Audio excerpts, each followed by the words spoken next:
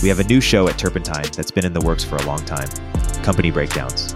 We dive into S1s and Series B and beyond companies, interviewing founders and investors to break down the companies. First episode is on Rubrik, which IPO'd this week. Upcoming episodes cover Reddit, Databricks, and more. Subscribe at the link in the description or search for Company Breakdowns on YouTube or in the podcast platform of your choice. Yeah, I think that's actually one of the bigger myths out there. The stock market is really an instrument of mass psychology. It's not necessarily an instrument of the economy itself, and it could diverge from the real economy for extended periods of time. So the easiest way I like to think about it is the stock market is what people believe the economy is going to do versus what the economy is actually doing. One of the phenomena that I've uncovered, for example, is ahead of a recession, people typically think that it's not going to end in a recession. There's a lot of soft landing type of hopes, which I think is actually what we're seeing right now. We've seen that as well in 2007, 2008. We've seen that in 2000 before these big recessions. So when the economy starts to decelerate, the Fed says we're done hiking or they stop hiking. For example, the stock market reacts positively to that. We've seen that over the last few days, few weeks. But again, we've seen the same thing in 2007. The market initially cheers for bad economic data because they think the Fed's going to lower rates and they think that that's going to actually prevent a recession from happening. But history shows that when the Fed actually starts cutting rates, it's doing that because we're already in a recession. So it's kind of too late.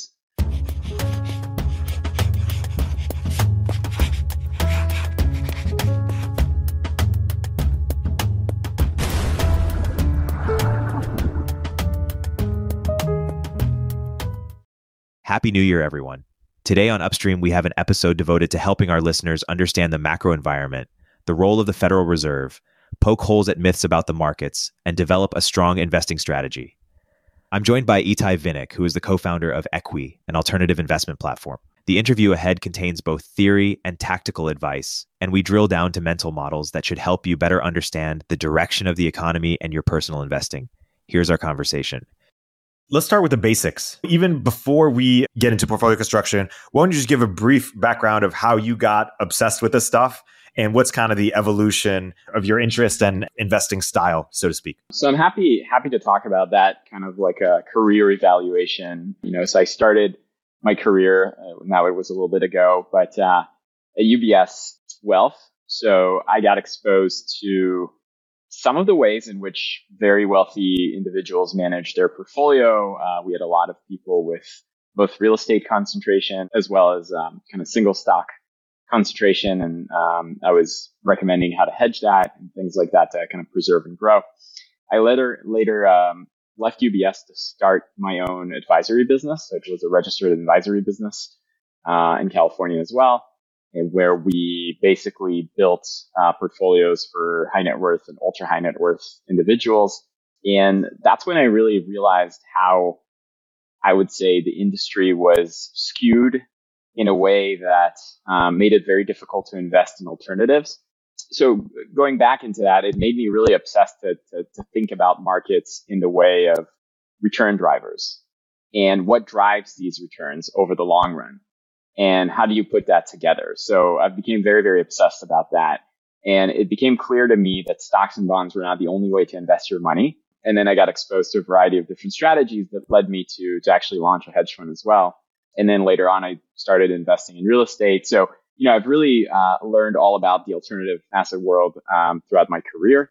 And I realized that, more people should know about it and should invest in it because it's a great way to kind of diversify your return stream.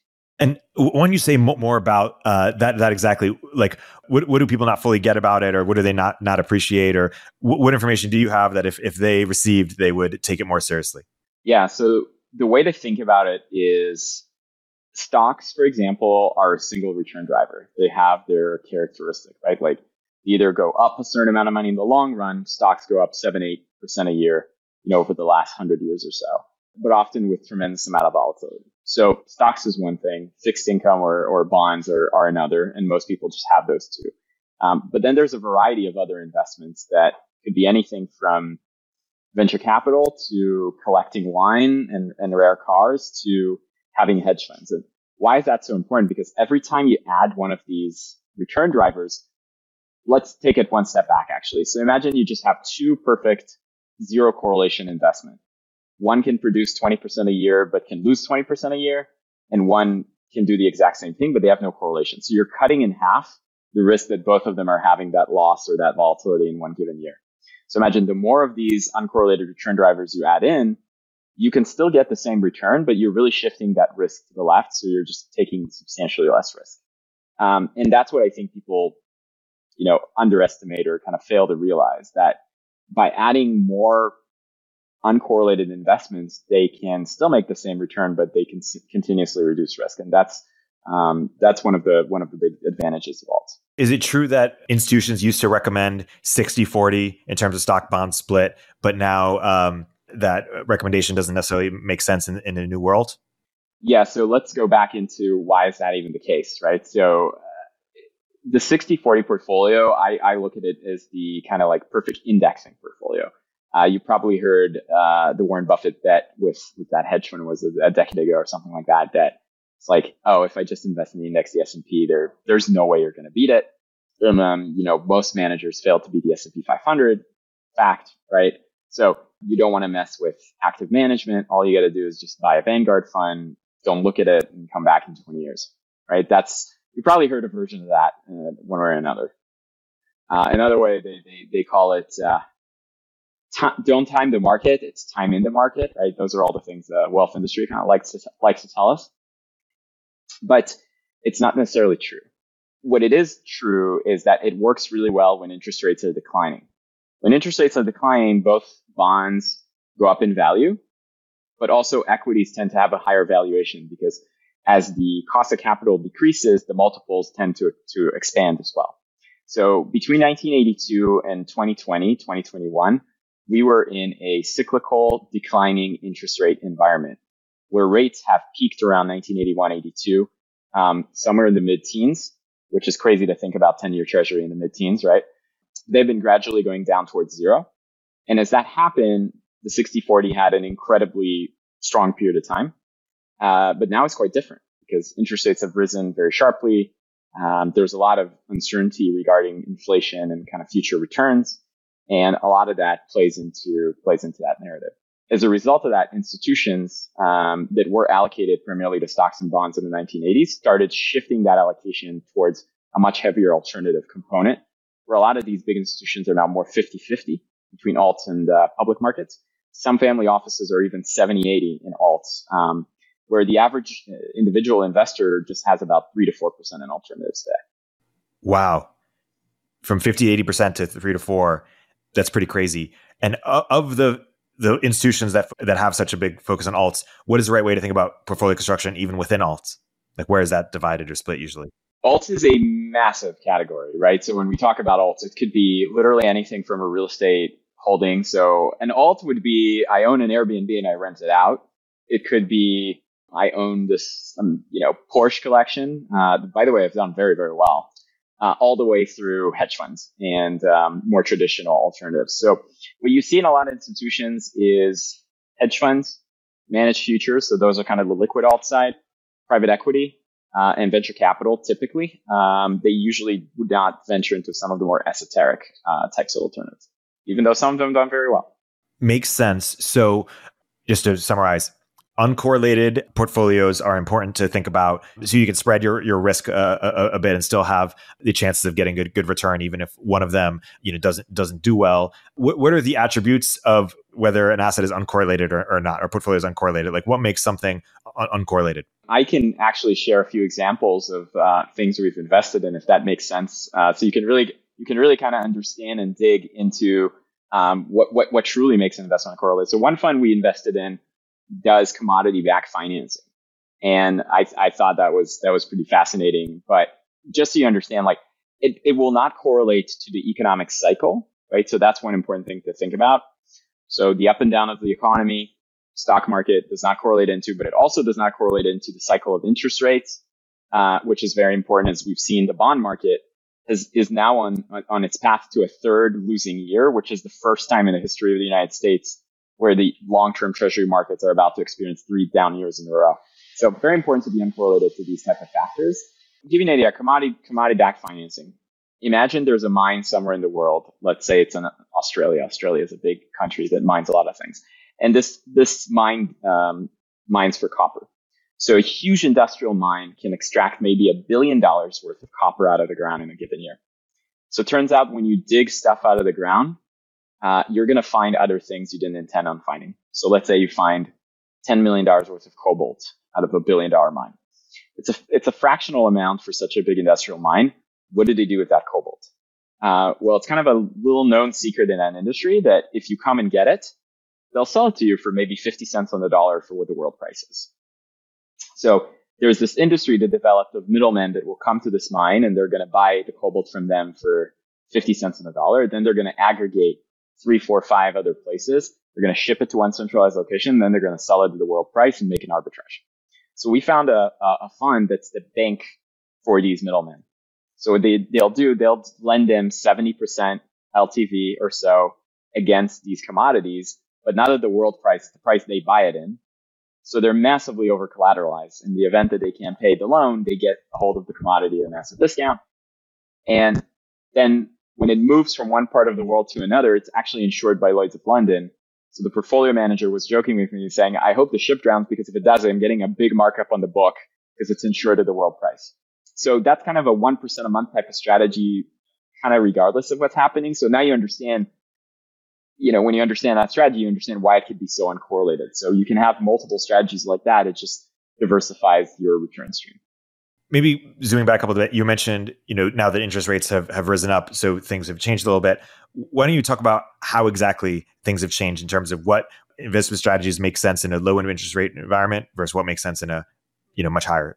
So let's talk about that past 15 years, or, I call it the era of free money. People are expecting to go back to that. I don't know if that's necessarily going to happen, but first we have to understand that this period of time where rates were so low for so long was truly an historical abnormality.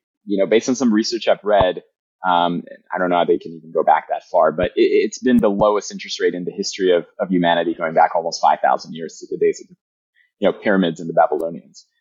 There's never been a period of time. And why am I saying that?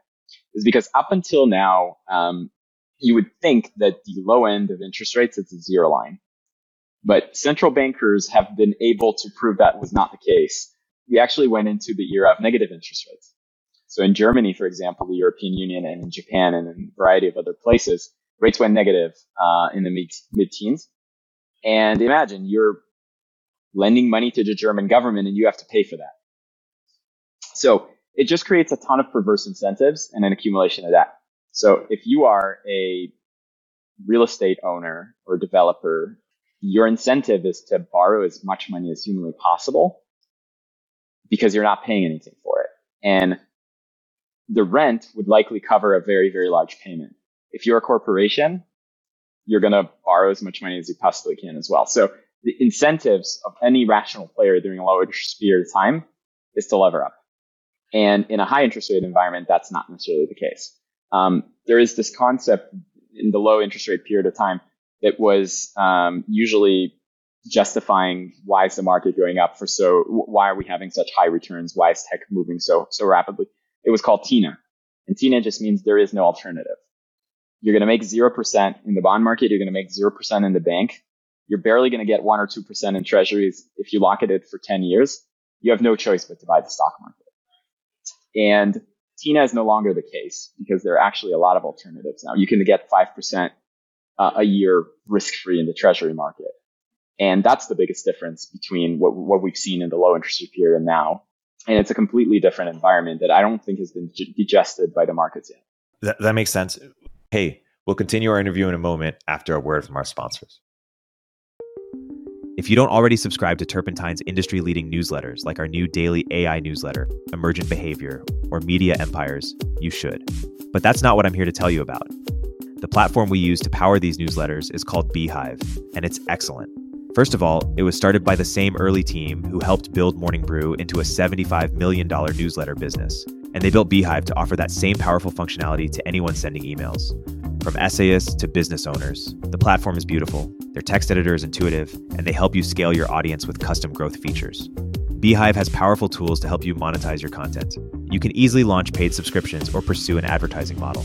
The Beehive platform will even connect you to premium brands to sponsor your newsletter. Not only do we use them, but thousands of the top newsletters in the world also use them, like Milk Road, Blockworks, the Lindy newsletter, and so many more. Beehive's founder hooked up Upstream listeners with a sweet deal.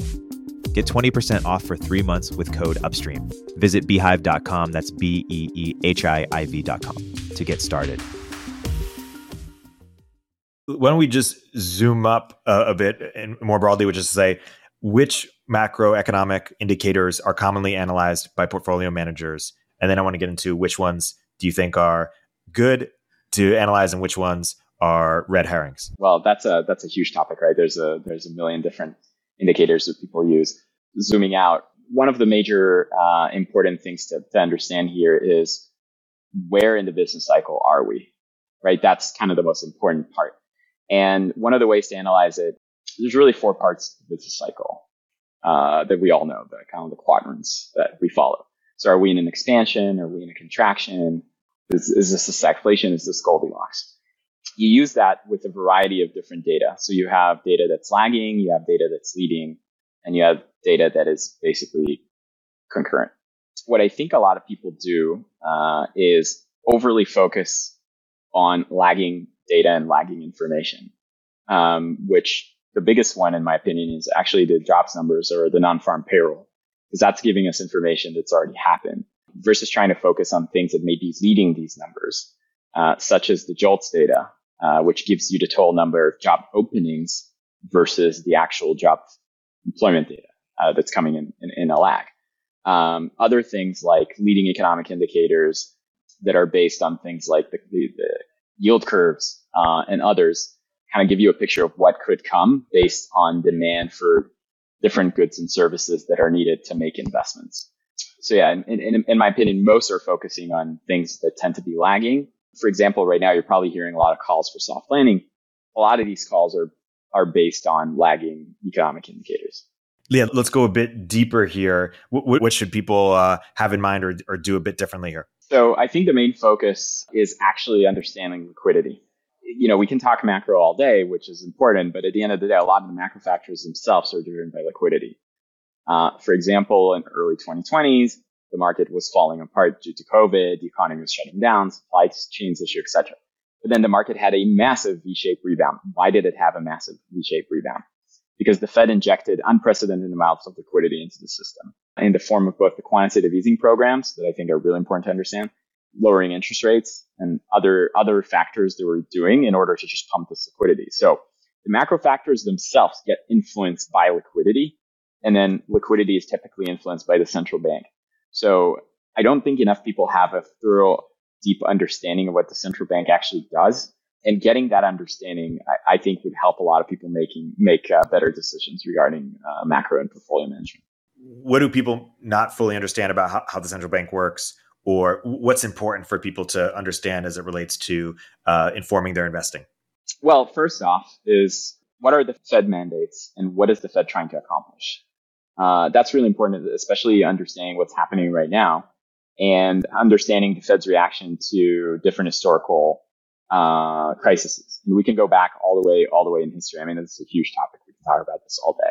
And then the question goes back into, is the Fed even correct in what they're doing? Is the Fed able to actually steer the economy, or is the Fed just reacting to it? Which is another big question. But also what the market thinks about what the Fed does. It's actually quite a fascinating topic where I can go into each one of these topics if you want to go into that specifically. But basically, in its core, the Fed has 2 mandates. And these mandates are price stability, which is the idea that inflation needs to be around 2%. Why 2%? Because we live in a debt-based economy. And therefore, there has to be some type of inflating of the debt away. Imagine you take a mortgage on $1 million home, and that mortgage, if inflation doesn't happen, is still worth $1 million. So you're still paying the same amount of money. But in 10 years, the value of the dollar itself is going to decline. So the value of your debt is going to diminish. And when we live in a debt-based economy, that's just a given. And then the other one, of course, is the full employment, where the Fed doesn't want to have mass unemployment type of situation on its hands. What's really interesting in that is that when you got these 2 mandates, they're supposed to be one against the other, which means that theoretically, if you have a period of high unemployment, you theoretically should not get inflation, because if people are not working, they can't spend, prices typically fall, and vice versa, which is why that mandate was formed in the way it is. The idea is that the Fed wants to kind of use all the tools in their discretion in order to steer the economy to get low inflation and low unemployment as much as possible. Are they successful at doing that? That's a totally different stage.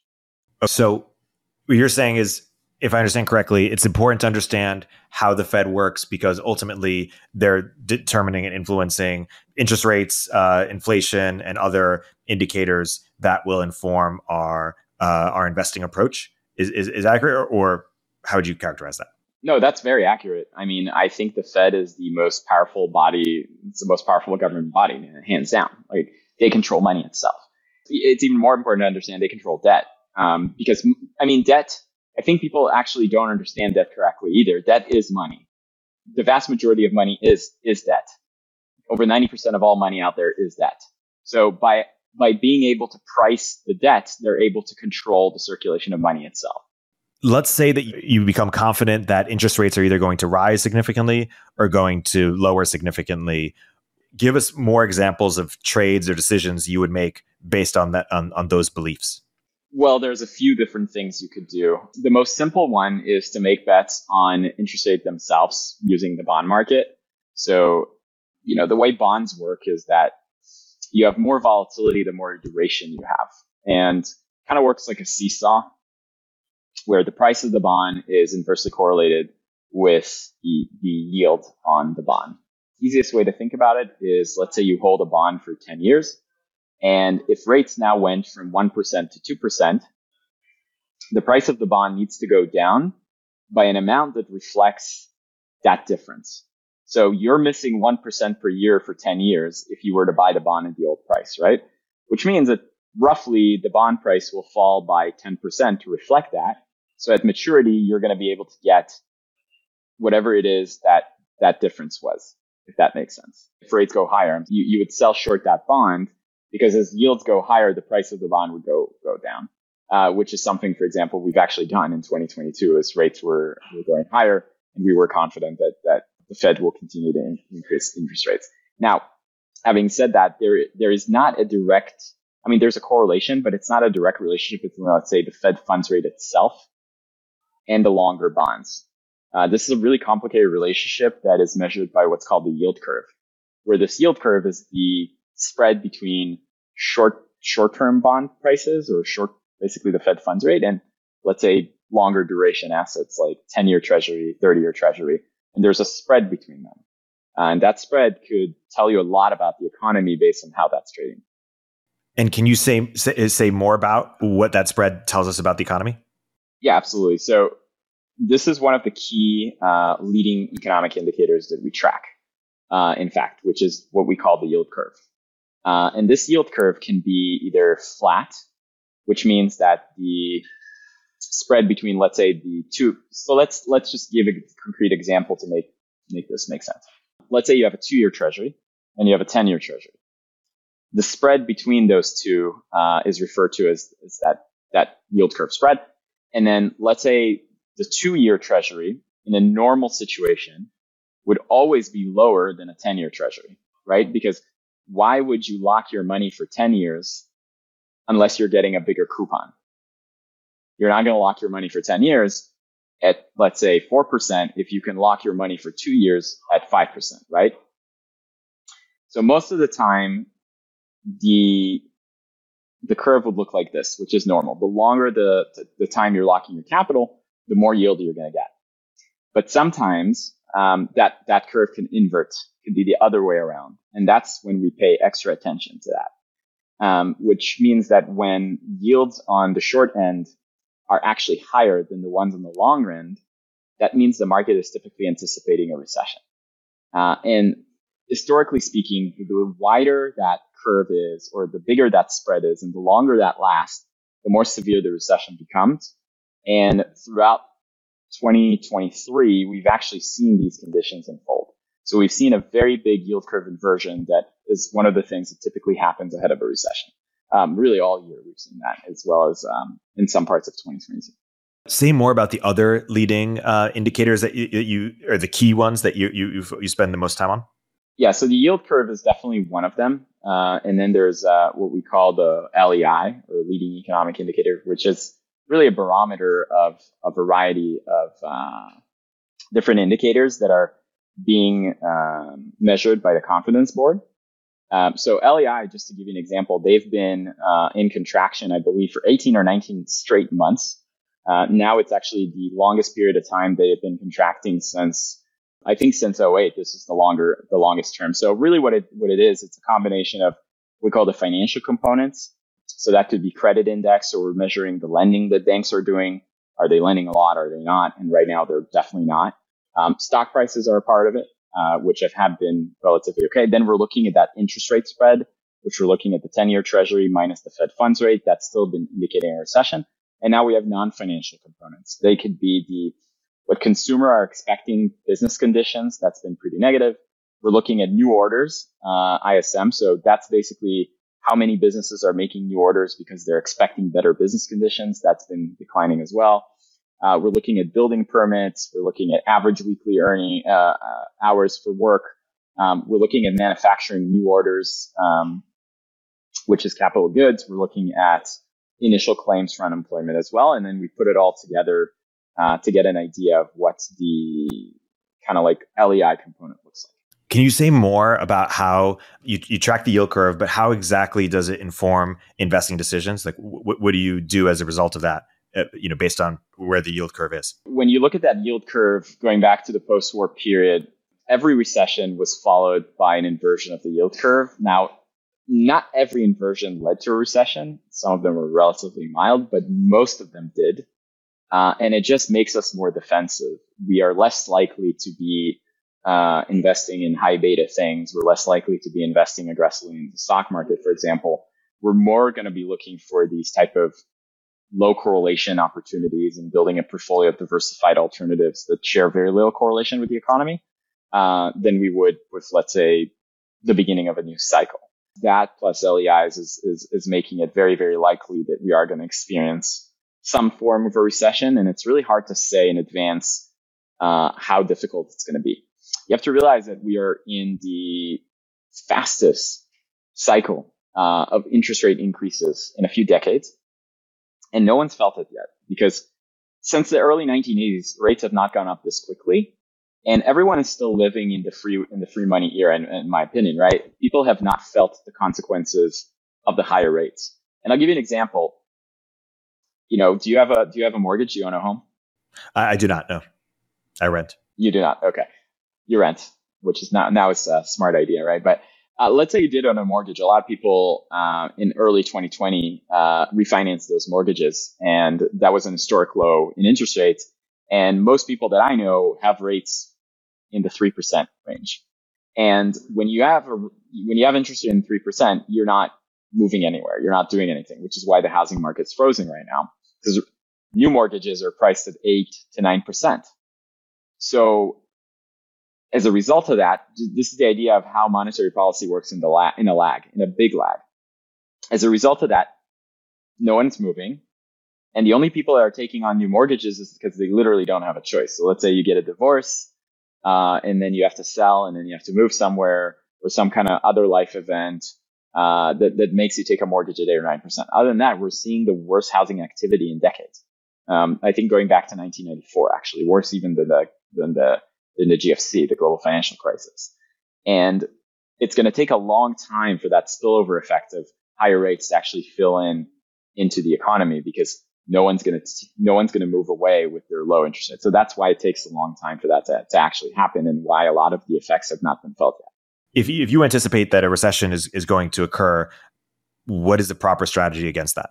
Historically speaking, owning treasuries would be a really good idea at the beginning of a recession, because what typically happens in a recession is that yields come down because the Fed would react to it by lowering interest rates in one way or another. Why that is a little bit of not an uncertainty today is because we're still seeing persistent inflation at the same time, as the Fed has raised rates quite a bit. We've seen some evidence that inflation has eased, but it's still far above It's 3% plus, it's still far above the Fed mandate of 2%. So in the 1970s, for example, treasuries were not a great idea because rates were staying higher for a long period of time and actually going higher into the 1980s. But in a classic recession like '08, owning long-term treasuries have done exceptionally well. A more sophisticated trade is what we call yield curve steepeners, something we've put on. So that's the idea that the yield curve, when it inverts, is going to normalize and come back above zero to a normal situation. So, that's one thing you can make a lot of money off of. Of course, you don't need to take as much risk in the stock market as you would, because if you're making 5% risk-free, the dividend yield on the S&P is less than 2%. You don't need to necessarily take that stock market risk when there's a lot of other alternatives out there. Another thing that we've looked at is real estate investment trusts, which can give you a good amount of yield, and they typically do poorly when rates rise and they do better when rates fall. And putting that in a portfolio while rates fall could be an interesting idea as well, but it's not with that risk, obviously, because they can get hit in a recession as well. So you need to really do your diligence and work when you're looking at these. One of the myths that you highlight is this idea that stocks and bonds are always inversely correlated. Can you talk about that a bit? The whole wealth industry is almost predicated on that, right? The 60-40 portfolio concept is the idea that bonds, particularly with U.S. treasuries, long-dated treasuries, are going to go up when the stock market goes down because there's going to be a flight to safety in there. And that has been the case during a declining rate period. So again, the 1982 through 2021 period, that has been the case. So when inflation is falling, that typically has been the case. '08, we've seen that happen. In COVID, we've seen that happen. But since the end of 21, the correlation between stocks and bonds has actually picked up, that they're both moving together. So throughout the entirety of 2022, as the stock market has fallen by 25% or so, the bond market's fallen massively with it. And they've really fallen tick for tick together. And this year, we've seen that correlation continue to stay pretty strong. And that's really been an issue for the 60-40 portfolio and why it hasn't performed very well over the last couple of years. And in order to really dig into that, you have to realize the 60-40 portfolio just does well when inflation is low or falling. And it doesn't do very well when inflation is high or going up. 1970s and 60s, another great illustration where bond stock correlation was positive. So we can't rely on this idea that bonds and stocks are actually always inversely correlated. And it's one of the reasons, I lean so heavily into building a portfolio of more alternatives, realizing that correlation, could break and turn positive, which would hurt portfolios long term. Let's also get into the myth that stock market always reflects the real economy. Why don't you unpack exactly what's going on there? Yeah, I think that's actually one of the bigger myths out there. The stock market is really an instrument of mass psychology. It's not necessarily an instrument of the economy itself, and it could diverge from the real economy for extended periods of time.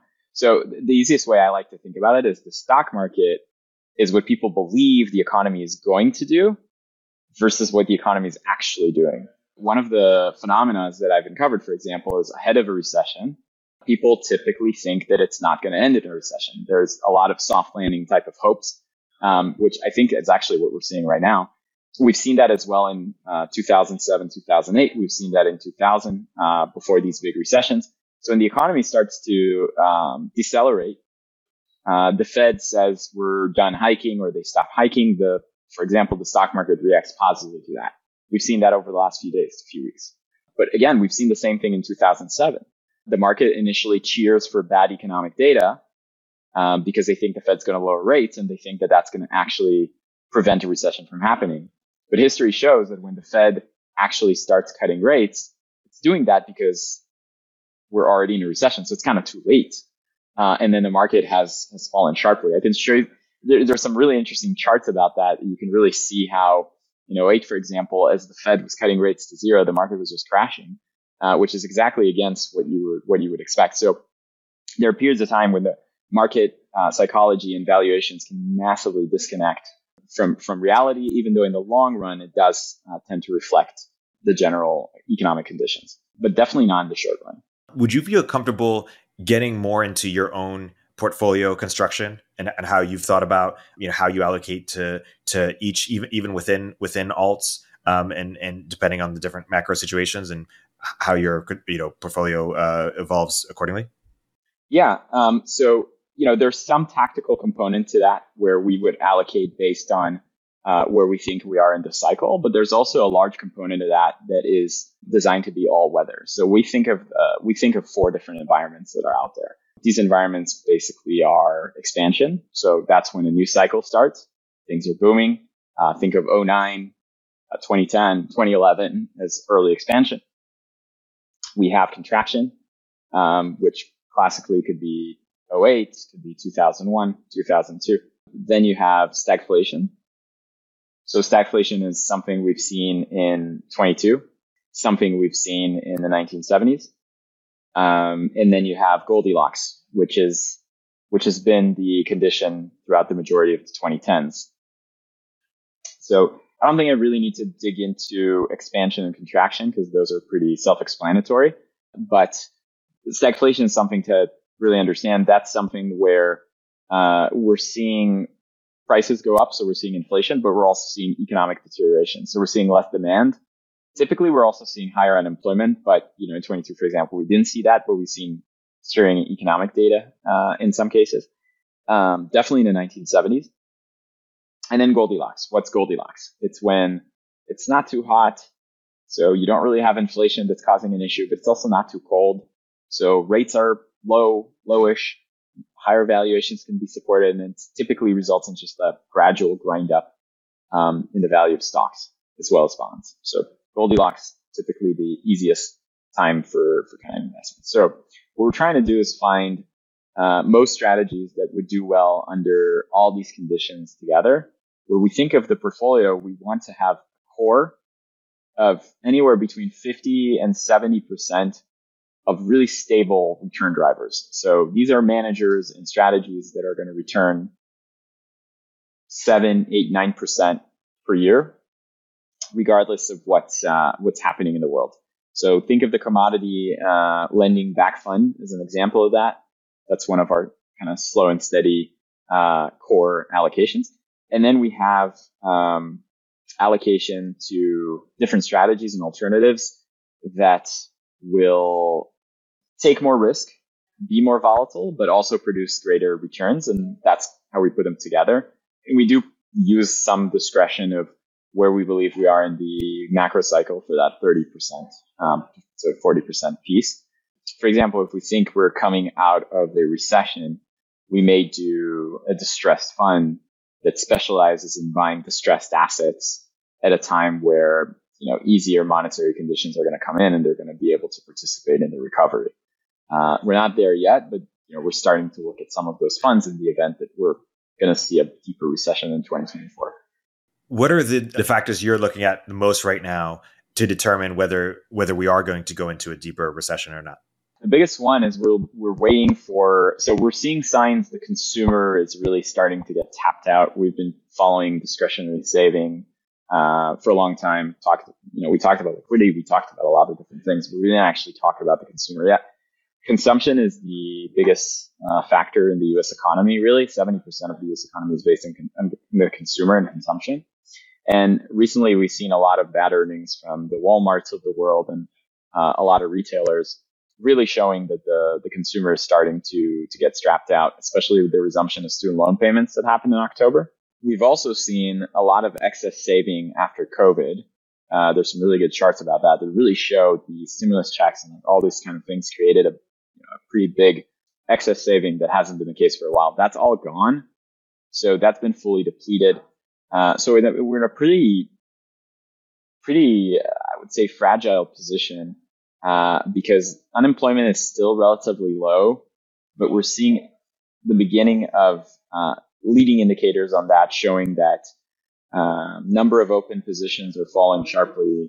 Temporary job is falling as well. So we're seeing some evidence that unemployment rate might go up in the next few months.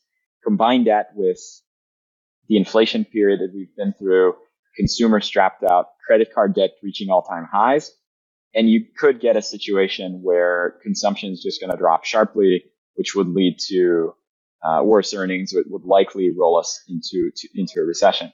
Also, the Fed's track record at engineering a rate hike cycle without a recession is very poor. They've only been able to do that in 1994 from all the historical rate hike cycles. So if we didn't have a recession, it would be a rare instance given what we've seen historically, right? That's correct. It would be highly unlikely. The Fed has a horrible track record of being able to engineer a soft landing. It's just a soft landing is kind of a myth. It did happen in 1984, but there were external factors in 1994 that were not Fed related that caused this like super cycle of boom. Primarily, and it's not even tech. You know, people think it's tech and the 90s .com bubble that did it. I actually think it was just a part of it. It was mainly the fall of the Soviet Union in 1981. So it's a new era of globalization. All these borders fall. There's a ton of exports happening. Money's flowing everywhere. And there's all this growth from parts of the world that didn't see that before. And that really led to a really strong economic cycle in the 1990s, which can explain why the 1994 rate hike cycle did not end in a recession.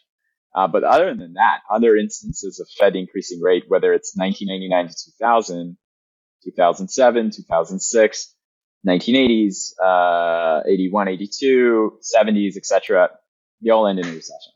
So typically something breaks as rates go up.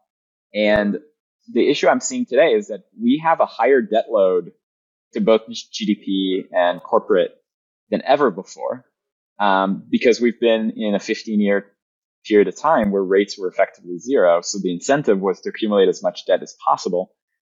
And it's really hard for me to believe that raising rates so much, so quickly, and even more so doing quantitative tightening, which we can discuss separately, because that's another thing the Fed is doing to reduce liquidity out of the system, is very likely to end in a recession.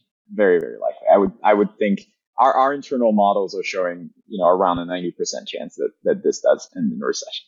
Why don't you get into both quantitative easing and quantitative tightening and a few examples of when they've been used so we better understand them, or the levers that the Fed has at its disposal? The Fed can really do a few different things.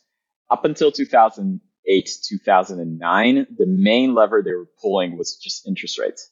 They were basically either reducing rates, which stimulates lending, right? Because when rates are lower, it's easier to borrow money, mortgages are cheaper, et cetera. So it puts more liquidity in the system.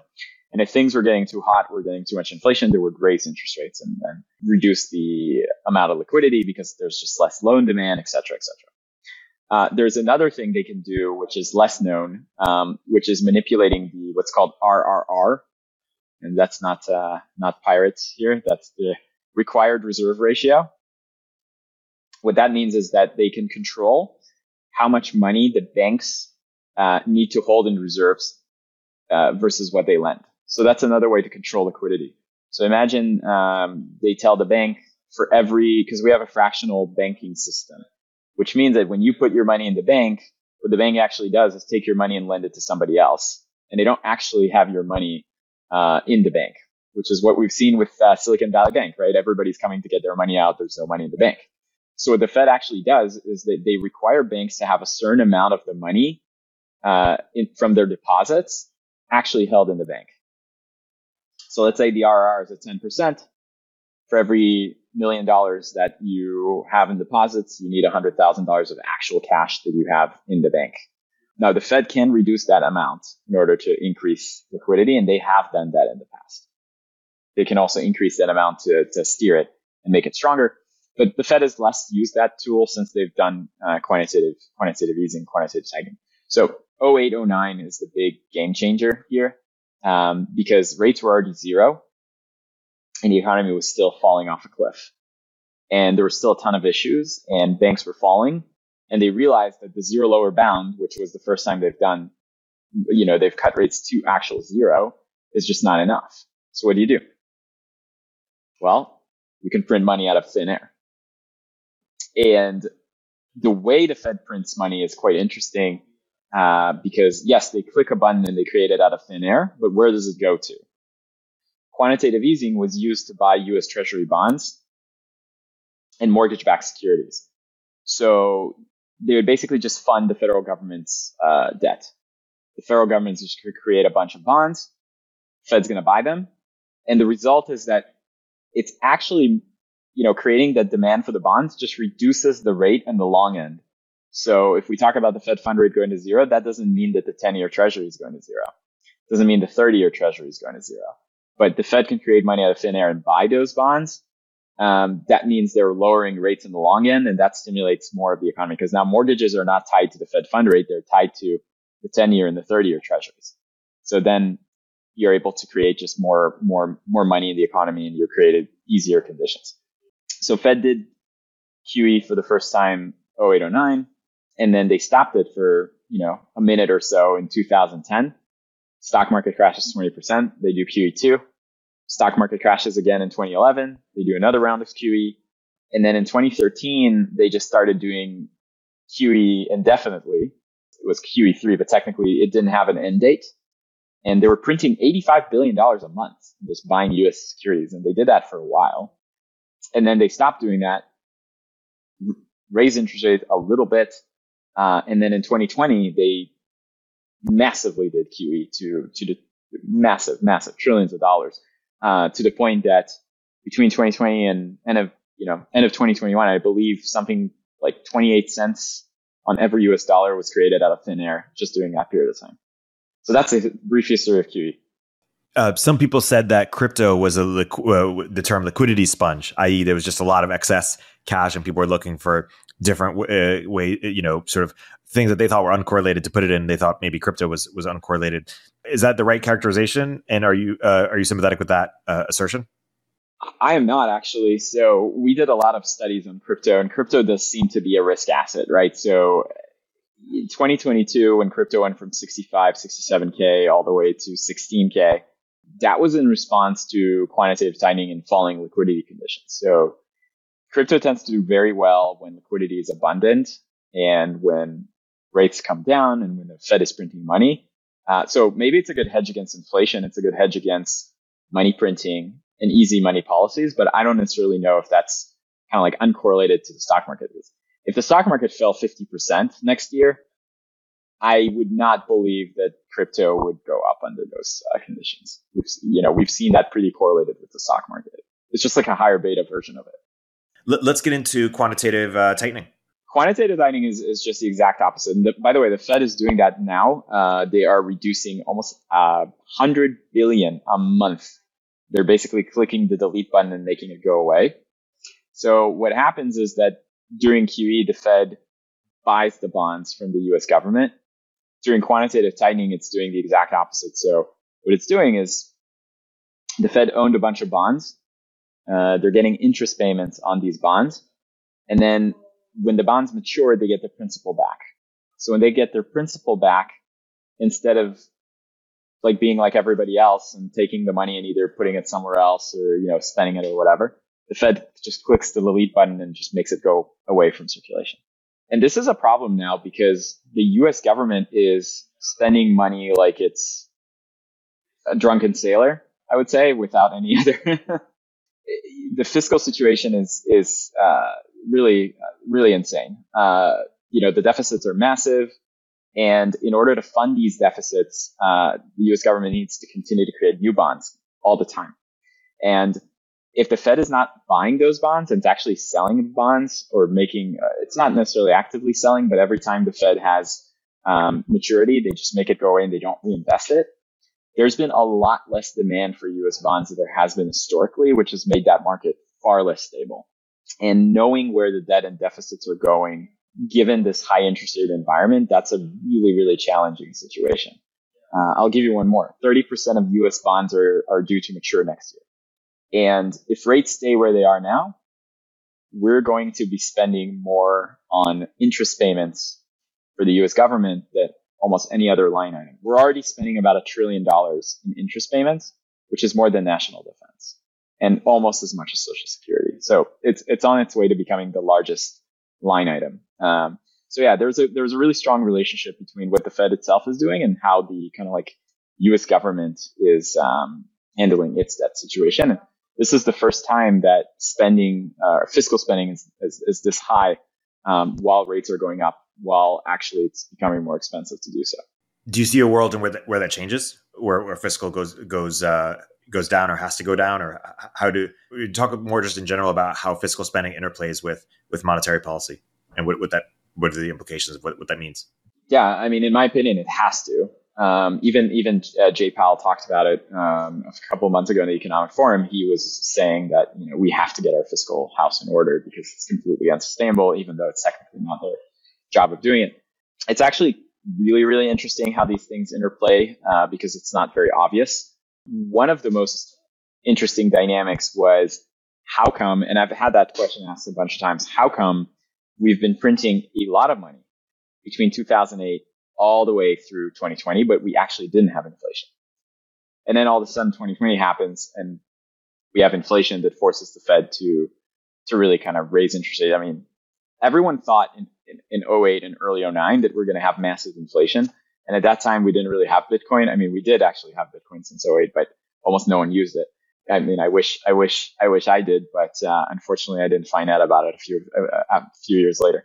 But a lot of people were buying gold, and there was this first run up to 2000 in gold and into 2011, and then turned out inflation never showed up. Gold crashed by half. Stock market soared, bond yields fell, and QE was just going and going and going, and no one could really understand why come we're not seeing inflation. Kind of odd, right? You can print $85 billion a month, but you're not seeing any inflation. And the reason is QE alone is money printing for the rich only. That's the main reason. As crazy as that sounds. Because who benefits from QE? Those that own assets. Because low interest rates allow you to lever up your assets even more. The value of stocks go up. The value of bonds go up. People that own those typically are just the top 5, 10% in institutions. And they basically get all the benefits from QE. So the QE programs historically just create asset price inflation, but they don't really create real world inflation. What's changed in 2020 is that the world was shut down, and all the QE that happened in 2020 went to fund these massive fiscal deficits. And for the first time, helicopter money was actually being done.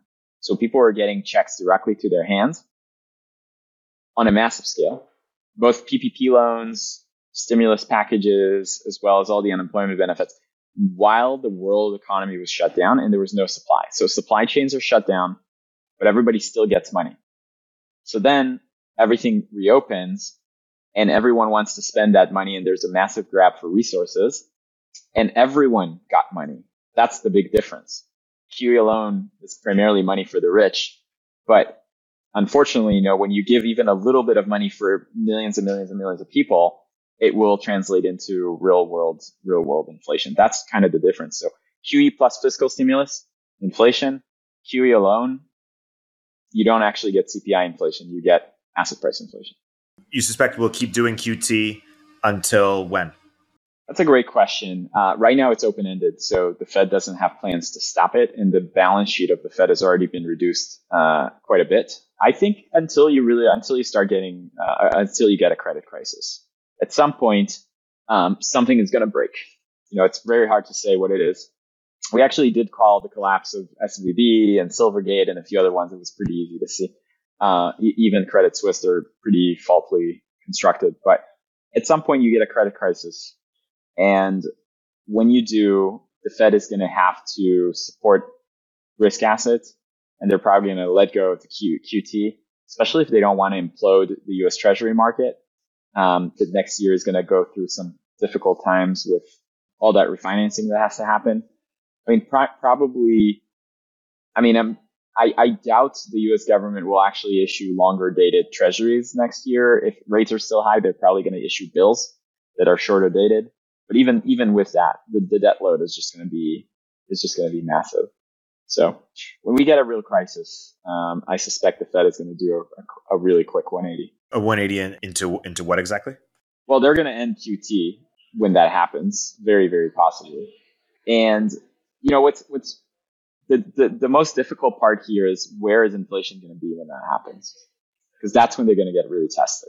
Because on one hand, if they get one of the biggest mistakes of the 1970s, and they've talked about this, is that they were too quick to cut rates into a recession, and that resulted in a big second wave of inflation. And historically speaking, when we've seen inflation happen, like what we've seen in 2021, 2022, it hasn't been a single wave of inflation. It hasn't been like a one spike and done type of thing. Historically, it's been between 2 and 3 waves of inflation. So, the conditions are there that you could have persistent inflation for a long period of time, could be years to come. So it really depends, do you see real world inflation while that's happening, and are they able to mitigate that or not? And how severe they're going to get really tested. I'm happy I'm not in their seat, actually. What is the right way of thinking about the debt? I know that Lynn Alden has a belief that the debt, I think she's kind of channeling Ray Dalio's belief that because the debt to GDP ratio is so high, I think she says something like in 51 to 52 out of 52 times when it's been this high, countries and governments have inflated away the debt and, have had kind of persistent inflation to get rid of it because the alternative is too extreme. I guess, paying interest is too expensive, perhaps. Is that a right characterization of the trade-off? And what is the right mental model for thinking about the debt and what we do as a result of it? No, I think she's actually completely right? Because the alternative is pretty catastrophic, right? There's 2 ways to do it, to deal with that. One is restructuring, which is very deflationary, haircut type of thing, austerity, raising taxes. So, raising taxes and cutting spending together. So, one party says we just raise taxes, the other one says we cut spending. But the reality is you need to do both in order to kind of control this. You actually need to do some kind of accommodation. I don't see how you have the political power to do it. And the easiest thing to do is to have long run inflation running above the level of that debt. And exactly what you're saying, inflated away over the long run. The problem is that inflation is a hidden tax on everyone, unless you own assets that tend to appreciate when that happens. But it's a hidden form of tax. It can translate into declining standard of living during a period like this. So either way, it's going to result in a long period of time where kind of standard of living and the trends in growth are going to be below average. That's very likely. Unless, of course, you get a big technological innovation or revolution that can kind of increase growth faster than, this process. And that could be AI. That's what people are saying. I mean, that's the only reason the stock market's up in 2023, really, in my opinion. Because if you're looking at the difference between the performance of, let's say, the small cap index that doesn't have the big AI stocks, it's flat to negative for the year. And then you're looking at the NASDAQ and it's, up 30%, and then the S&P somewhere in between. We've never actually seen a period like this, with the exception of maybe 1999, which is not a good precedent, where such few names have led the market up to this degree. It's kind of crazy. And again, that is the narrative. It's like, is AI going to cause a revolution that's as big as the internet itself? And I'm not the expert for that, obviously, but I can tell you that's what a lot of people think. Yeah, and a lot of people in my world, venture capital, are saying, hey, venture got as big as $300 billion. Some people say it's going to be, that was just as a result of excess liquidity. And as a result, it's going to go down maybe even to 150, 180. And people are very bearish on the amount of capital that's going to be in venture capital and, people's ability to fundraise as easy as they could, both startups and venture alike as a result of that. Was that make sense, consistent with your sort of macro prognostications over the next few years? Yeah, it really does, because a lot of the venture excess liquidity, to your point, is a function of TINA.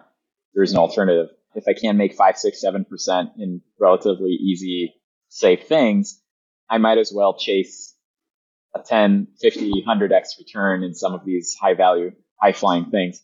And we really have seen what I think is a lot of signs of an asset bubble around 2021, when some of these non-profitable tech companies were trading at just obscene valuations that I think have come down. So again, like in the long run, this industry is great, but it's probably just come down to 2017, 2018 normal levels versus what we've seen, that valuations. I mean, people were raising crazy seed rounds with a pitch deck and a half-baked idea, right? Totally. We talked about quantitative easing, we talked about quantitative tightening.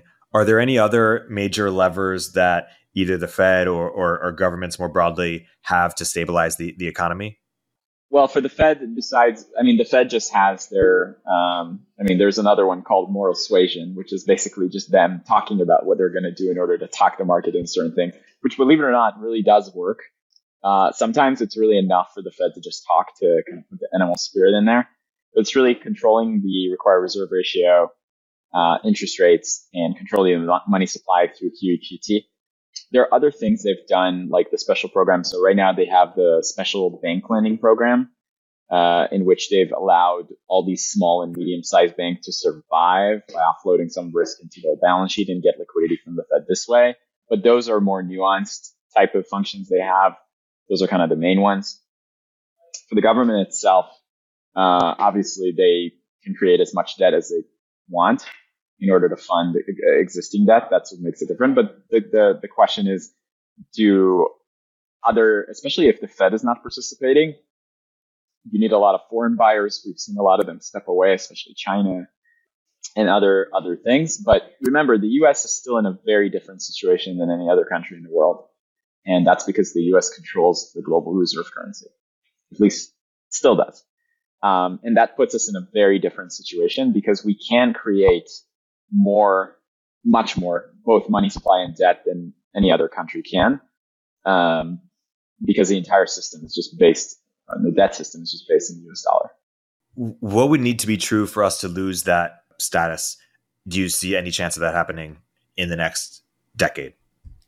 Yeah, it's a really great question. I remember when we did our market calls, we did 3 hours just on this topic, really analyzing it from the beginning, how the dollar reserve was created, going back into all of these. And, people were burying the dollar for a very long time. That's something that's important to understand.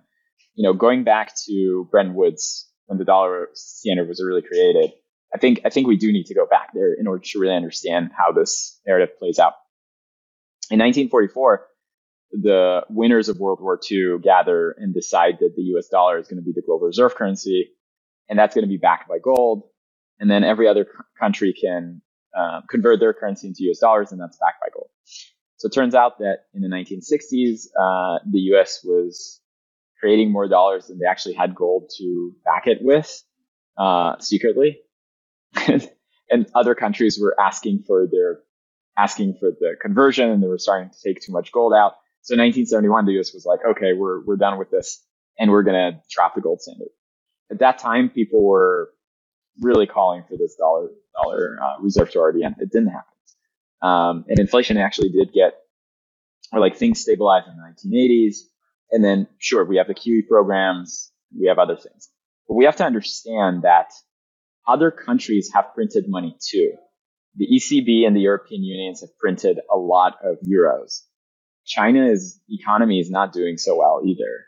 The BRIC nations are talking about a gold-backed united currency. But in order for you to say, well, there's not going to be a dollar anymore, there's going to be another reserve, who is it going to be? What is the alternative to the US dollar today? And I actually don't think it exists. Now, can we go from a single dominated US dollar standard to a more of a multipolar world where more things are accepted? That's probably where it's going, but I don't see anything substituting the US dollar today. Especially, there's so much trade happening in US dollar, including crude oil and commodities trading in US dollar.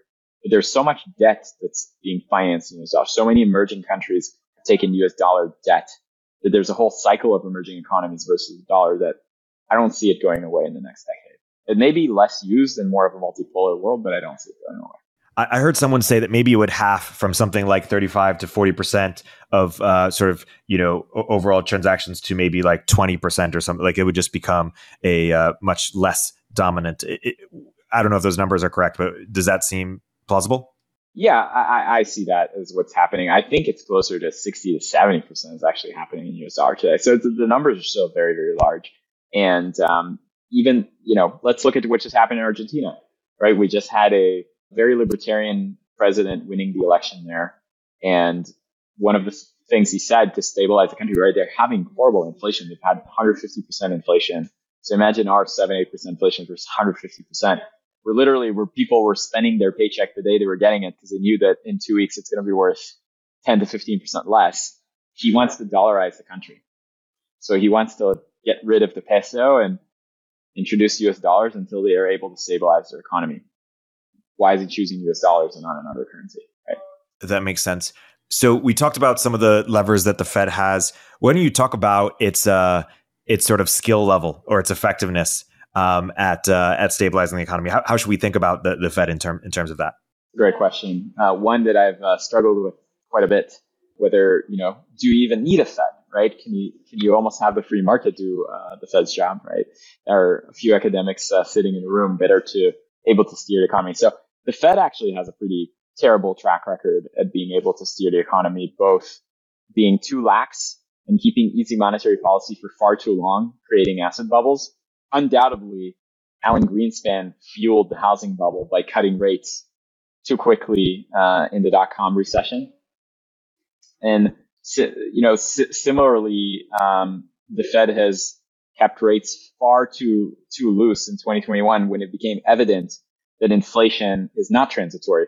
I don't know if you remember this, but for 6, 7, 8 months, they were continuously saying, "Oh, this inflation we're having, don't worry about it; it's transitory." Rates were still zero. They were completely reactive, and then all of a sudden they realized, "Oh my God, inflation's at 7, 8%. We have made a horrible mistake. Now we have to take it from 0 all the way to 5.5% in a heartbeat, a very quick period of time." So no, historically the Fed is reactive. Its predictive value is very limited, and they've almost never been able to steer the economy in a soft landing when they do raise rates. And they typically inflated asset bubbles as well by not reacting fast enough when they were created to begin with. They were allowing asset bubbles to happen. So I don't think the Fed has a good track record of doing this, which makes it also very, Fed is saying, we're going to keep rates higher for longer, et cetera, et cetera. I don't know if that's going to end up being true. It may be as transitory as inflation is transitory. You would think that there's more reflection on the inflation as transitory, but I don't see a ton of apology. Do you? Never. It was like we're the smartest people in the room. We can control the fate of humanity. Don't you worry about that. Talk more about how globalization in general has affected the Fed and how the Fed responds. We've been talking domestically, but let's talk internationally.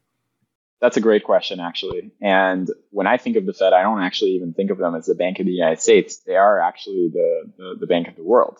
So if the dollar is the global reserve currency and there's so much international trade happening around it, then in fact, the Fed is dictating monetary policy globally.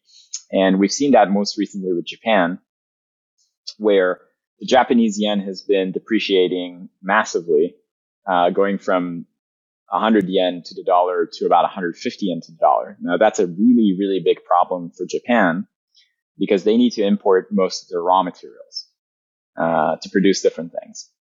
And if they get a yen that's too weak, that's a problem for them as it becomes more and more expensive to import these raw materials and it hurts business profitability, etc. Now, Japan also has another problem. Well, they have a lot of problems, but one of their main problems, I think their biggest problem, is their debt problem. Japan has the world's highest debt to GDP by far of any developed economy. It's in the hundreds of percentages to their GDP. And that's actually something that's very worrisome that you can get into with this trap of QE and low rates, where you get to a point where you do get inflation and you can't raise rates because you just have too much debt. And that's where Japan finds itself. It finds itself when the Fed keeps raising rates. And because of the Fed kept raising rates, their yen just gets crushed because they're unable to raise rates. Believe it or not, they're still at the zero lower bound. They actually had negative rates on their equivalent of Fed fund rate. I think it's still negative 0.1 or something like that. So there's a huge divergence between where the Fed is and where Japan is. And then Japan kept pressuring the US Fed, telling them, hey, you can't raise rates because that's killing our yen. And that's causing all this economic instability. And we have too much debt. We can raise rates to compete with you. So it's one of those things that the Fed has to think about, because when they raise rates thinking of the US domestic economy, they also need to consider what it's doing to other countries in the world and how that's translating into just global stability. Because if Japan implodes, it would have massive consequences on the whole global economy, including the United States.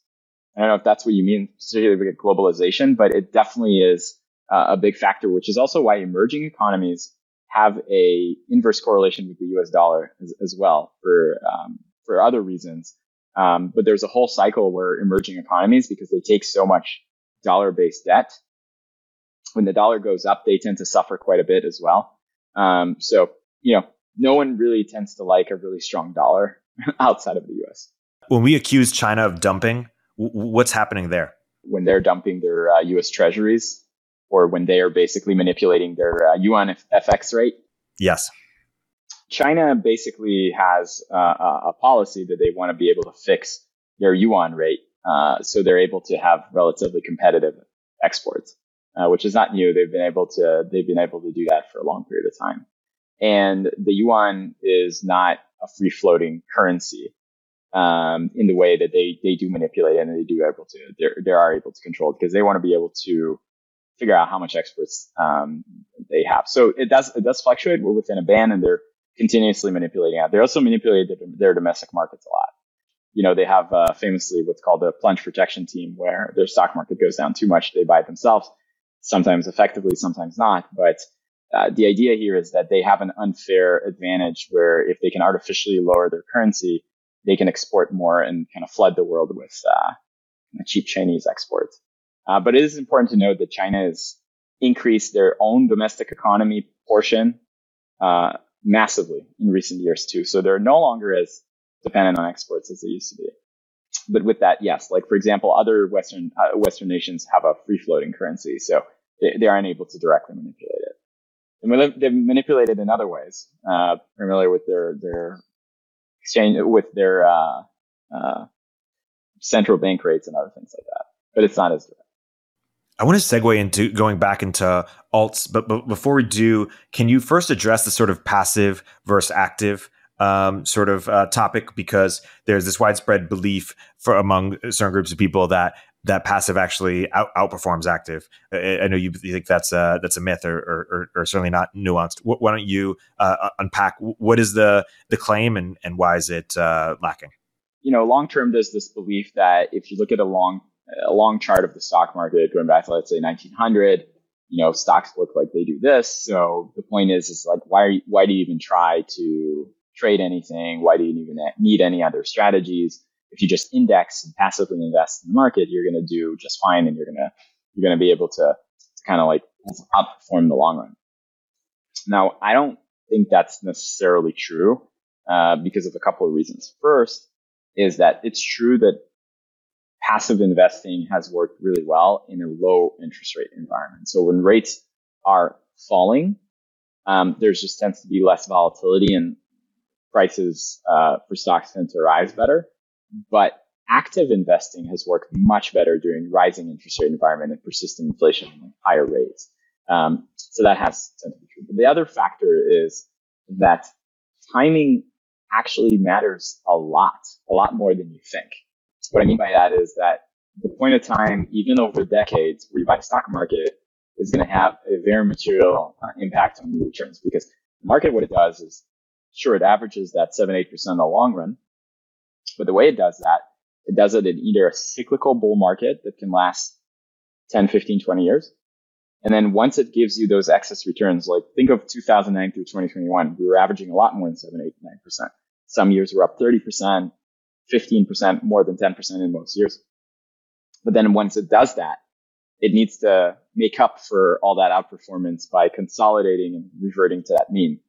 So we call that phenomenon the lost decades, where you go through a period of cyclical bull market, and then you go through a very long period of time where there's just a ton of volatility, but nothing happens, and you end up not making anything.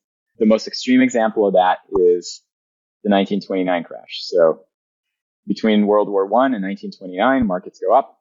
1929 crash. The market didn't go back to where it was in 1929 until, you won't believe this, but 1954. So imagine buying 1929. That's quite a long period of time to just wait. But it doesn't end there. The post-war stock market booms, etc. It stops in 1968. So 1968 is another cyclical top.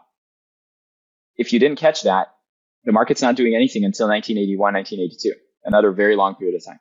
Then 82 to 2000, you're up.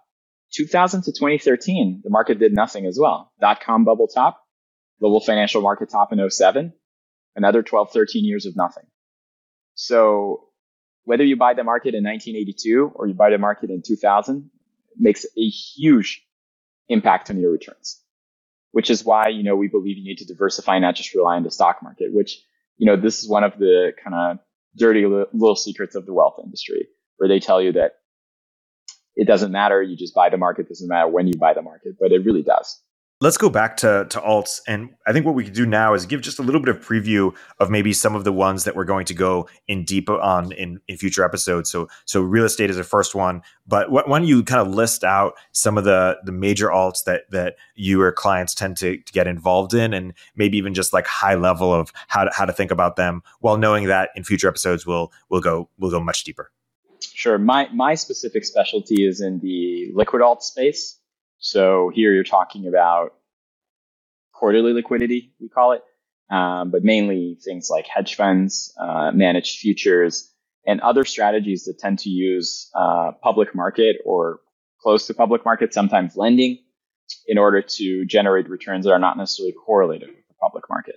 So those could be macro strategies that would literally attempt to trade different countries and their regime, and what's happening in Argentina versus what's happening in Brazil is one example of a strategy. So that's kind of the liquid alt space. There is, of course, venture capital, which you probably know a lot better than me, which is the idea of no liquidity for a very long period of time and making bets on companies that may become great companies years down the line. But I guess it depends on what stage you invest in. But it could be anything from very junior companies all the way to secondaries, I guess, to companies that may go IPO soon. Then you have private equity, which here there's also a variety of different strategies, from roll-ups to other types of strategies where they look at businesses that typically are cash flowing positive and are doing well. And then you have more esoteric type of things, which could be anything from buying Rolexes to Porsches to wine, et cetera, and then everything in between. And of course, you have the number one creator of millionaires in the world, real estate. And believe it or not, more people have been minted out of real estate than any other asset class. Wow. And why don't you share a little bit more about why that is, and maybe just give a couple minutes preview almost of what we're going to spend our deep dive session on real estate talking about. Yeah, I mean, the reason that is because most people buy real estate as a primary resident and they own it for 20, 30 years. Maybe they have another investment property, and it's just the way it works with deflating the debt away over time. It's just very easy to make money in real estate over a long period of time, because imagine you buy it on a mortgage, you hold it for 30 years, you have $1 million home, you have a $2 million home, you pay the mortgage off over that 30-year time period, and now you have $1.5 million, $2 million asset that you own free and clear. So again, it's not a way to get rich quickly, but it's a way in which a lot of millionaires have been minted over the long run just by buying a property and living in it for 30 years. That's obviously the simplest way of doing it. And there are obviously times where it's better or worse to buy real estate, just like any other asset class. Today, for example, is one of the most unaffordable. Actually, it's the most unaffordable real estate market in history. So I wouldn't necessarily recommend doing that today. But there's a variety of strategies, whether you're investing in industrial and multifamily, you're pursuing different methods. I've built a real estate portfolio doing what's called the BRRRR method, where you buy, you rehab, you rent, you refinance, and then you do it again. But again, that strategy works really well in low rates. It's not going to work very well today. But I was able to build a pretty sizable portfolio doing that. Upstream with Eric Tornberg is a show from Turpentine, the podcast network behind Moment of Zen and Cognitive Revolution. If you like the episode, please leave a review in the Apple Store. Turpentine is a network of podcasts, newsletters, and more, covering tech, business, and culture, all from the perspective of industry insiders and experts. We're the network behind the show you're listening to right now. At Turpentine, we're building the first media outlet for tech people by tech people. We have a slate of hit shows across a range of topics and industries, from AI with Cognitive Revolution with Econ 102 with Noah Smith.